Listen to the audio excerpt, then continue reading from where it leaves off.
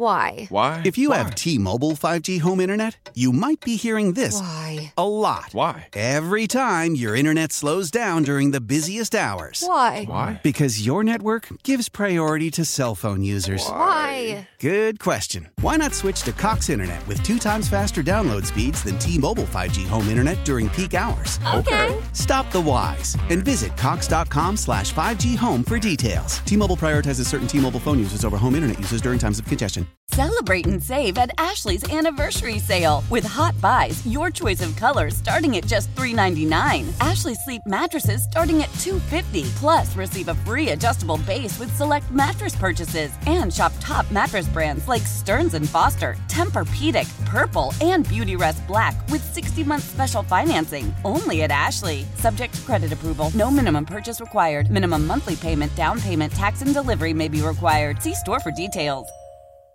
Socially distancing himself at home. I saw him on that TriCast last night. It's our good buddy Kevin Holden from CBS 58. Kevin, how are you holding up? It was good. It was an interesting day yesterday because we did, as you mentioned, the Zoom call in the morning, and then last night we they actually had me in the studio for the first time in a month. So I walked in.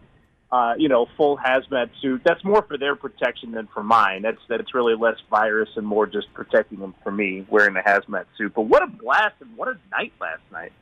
Right. What was your reaction when was it like the rest of us going, okay, they're going to pick Queen, they're going to pick Queen, they're going to pick what? Oh my God! Because that was my reaction. That's about right. And then the other half of this was.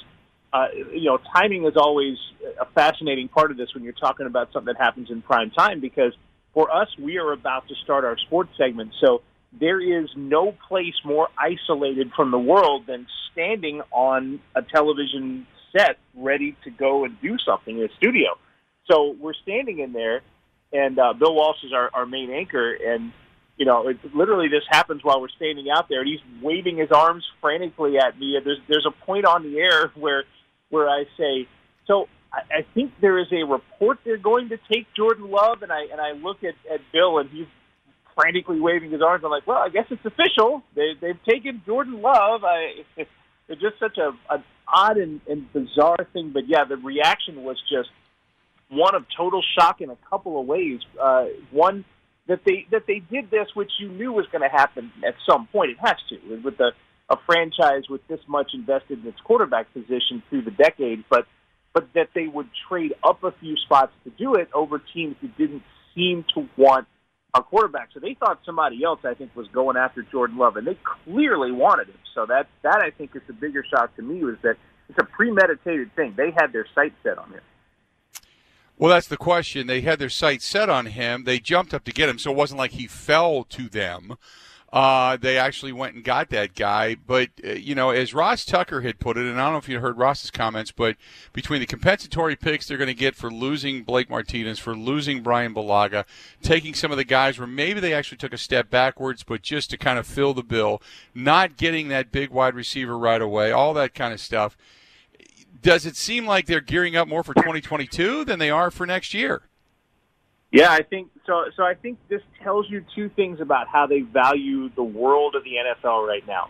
One is, there are a lot of people that talk about, well, you want to have guys that can make a difference for you right away because this Packers team was really good this past year. The thing is, those guys, the guys you're talking about that can take you a step over the top are mostly guys that are taken earlier in the first round.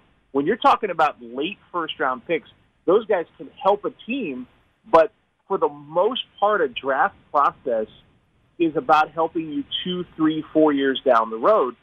And I think that the Packers probably valued who was left around pick 30 once those great receivers were off the board as guys that could help them down the road. And if you're talking about guys to help you down the road, then why not draft a quarterback? The other thing I think is baked into this pick is maybe a little bit of risk management on this season, on 2020, because what better year to not try to draft an impact player for a season than a season that might not happen? So maybe there's a little bit of risk in there, a risk management in there, in that, hey, you want a guy who can help you immediately. You want a guy that can slide into a spot. But if you have a year where you're going to have some strange thing, whether it's a non-season or a season without fans, then maybe this was the time. I think all of that factored in there for Brian Gutekunst. I as a fan, I'm disappointed they didn't push the chips to the middle of the table. Patrick Queen was sitting there. He could have been the linebacker that helped you when you jumped up to get somebody. Now, if he goes on, and I've said this before, if he goes on to Baltimore and becomes the next Ray Lewis, you know, Brian Gutekunst might as well start driving north till he hits water, because they'll run him out of town, because that was a guy that was – they don't value that middle linebacker position the way many people do, but that was a guy that a lot of people were looking at going, you know what, man, that might be the way to do – I know I liked him. That might be the direction in which they want to go. I understand philosophically you've got a guy now that you can groom, that he can sit behind Aaron Rodgers. But, man, when you believe – your window went from maybe Aaron Rodgers saying, hey, I can do this for the next 5 or 6 or 7 years, and my legacy is going to be tied to Green Bay, to, yeah, probably two to 4 years at most. We're closing that window, and chances are if you're going to continue to play after 40, you're not going to do it in Green Bay. I mean, they changed the legacy right now. Yeah, 100% that. They changed the fortunes of the franchise, the legacy, what Rodgers' last chapters are going to be. There's no question about that aspect of it, because the thing is, you can talk about Jordan Love learning for 4 years behind Aaron Rodgers, but now you're talking about Jordan Love being affordable only as a backup, which means he has to get paid instantly as Rodgers leaves. Let's say that's 4 years from now.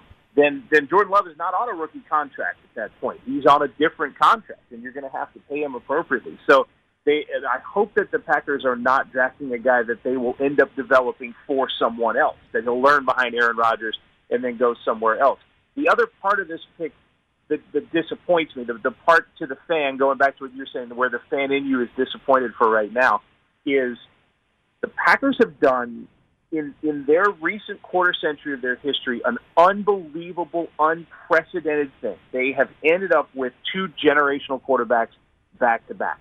The chances of finding a third one, even if you have the best scouting department in the world, is not exceptionally high. That you could roll the dice and make this happen a third time in a row. So, and I'm speaking just strictly in terms of statistics. This is not a slight at anybody in Green Bay's front office. I'm just saying you could draft a guy you think is great, and you have all the research on him, and he doesn't turn out to be what you thought he would be. So in that way, I think they had a greater chance of taking somebody in a different position than rolling the dice on a generational quarterback. You had to do it at some point, but you can't come up with the perfect role every single time.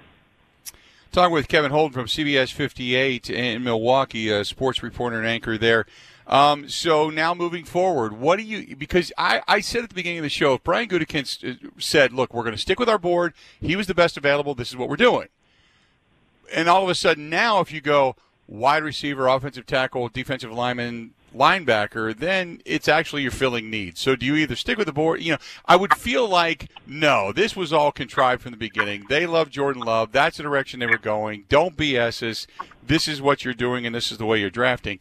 So now what do you expect here on day 2? I think now you have to. You're forced a little more into the idea of filling your immediate needs now. I mean, you've done with your first-round pick something that will – in an ideal world, be great for you 2, 3, 4, whatever years from now.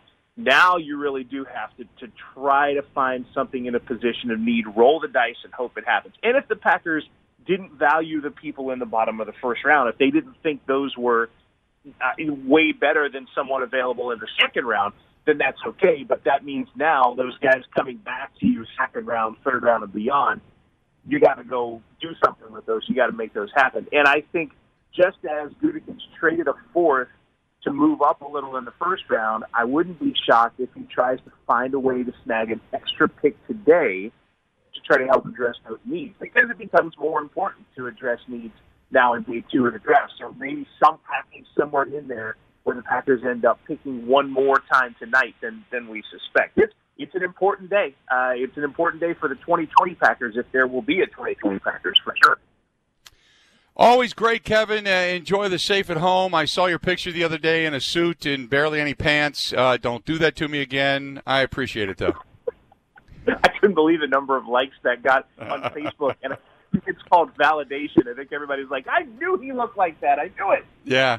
Yeah, you just wanted to show off the knee surgery scars, some battle wounds, you know? Somebody said I should put the Achilles one side by side for the next picture. That'd be hilarious. Absolutely. There you go. Kevin, appreciate it. We'll talk to you soon, pal. Thanks, Phil. Always a blast. There you go. Kevin Holden from CBS 58. What I'm talking about is on his Facebook page the other day, he had a picture of himself. He was doing the sports at home, which is the way a lot of television people are doing this now. And there's a picture of Kevin standing up in a suit, dress shirt, tie, suit coat, and just a really small pair of shorts and gym shoes. It's kind of like, okay. Yeah, it's like we looked behind the curtain and saw the wizard while he was taking a whiz. Let's do this. We're going to go ahead and take a quick break. He joins us on the Schneider Orange Hotline. Schneider hiring drivers right now. You work hard. They treat you fair. 80-plus years, they've been getting it done. Call them, 844-PRIDE, or go to SchneiderJobs.com. How powerful is Cox Internet? Powerful enough to let your band members in Vegas, Phoenix, and Rhode Island jam like you're all in the same garage. Get Cox Internet powered by fiber with America's fastest download speeds. It's internet built for tomorrow, today. Cox, always building better. Cox Internet is connected to the premises via coaxial connection. Speeds vary and are not guaranteed. Cox terms and other restrictions may apply. Analysis by Ookla of Speed Test Intelligence data. Fixed median download speeds. US Q3 2023.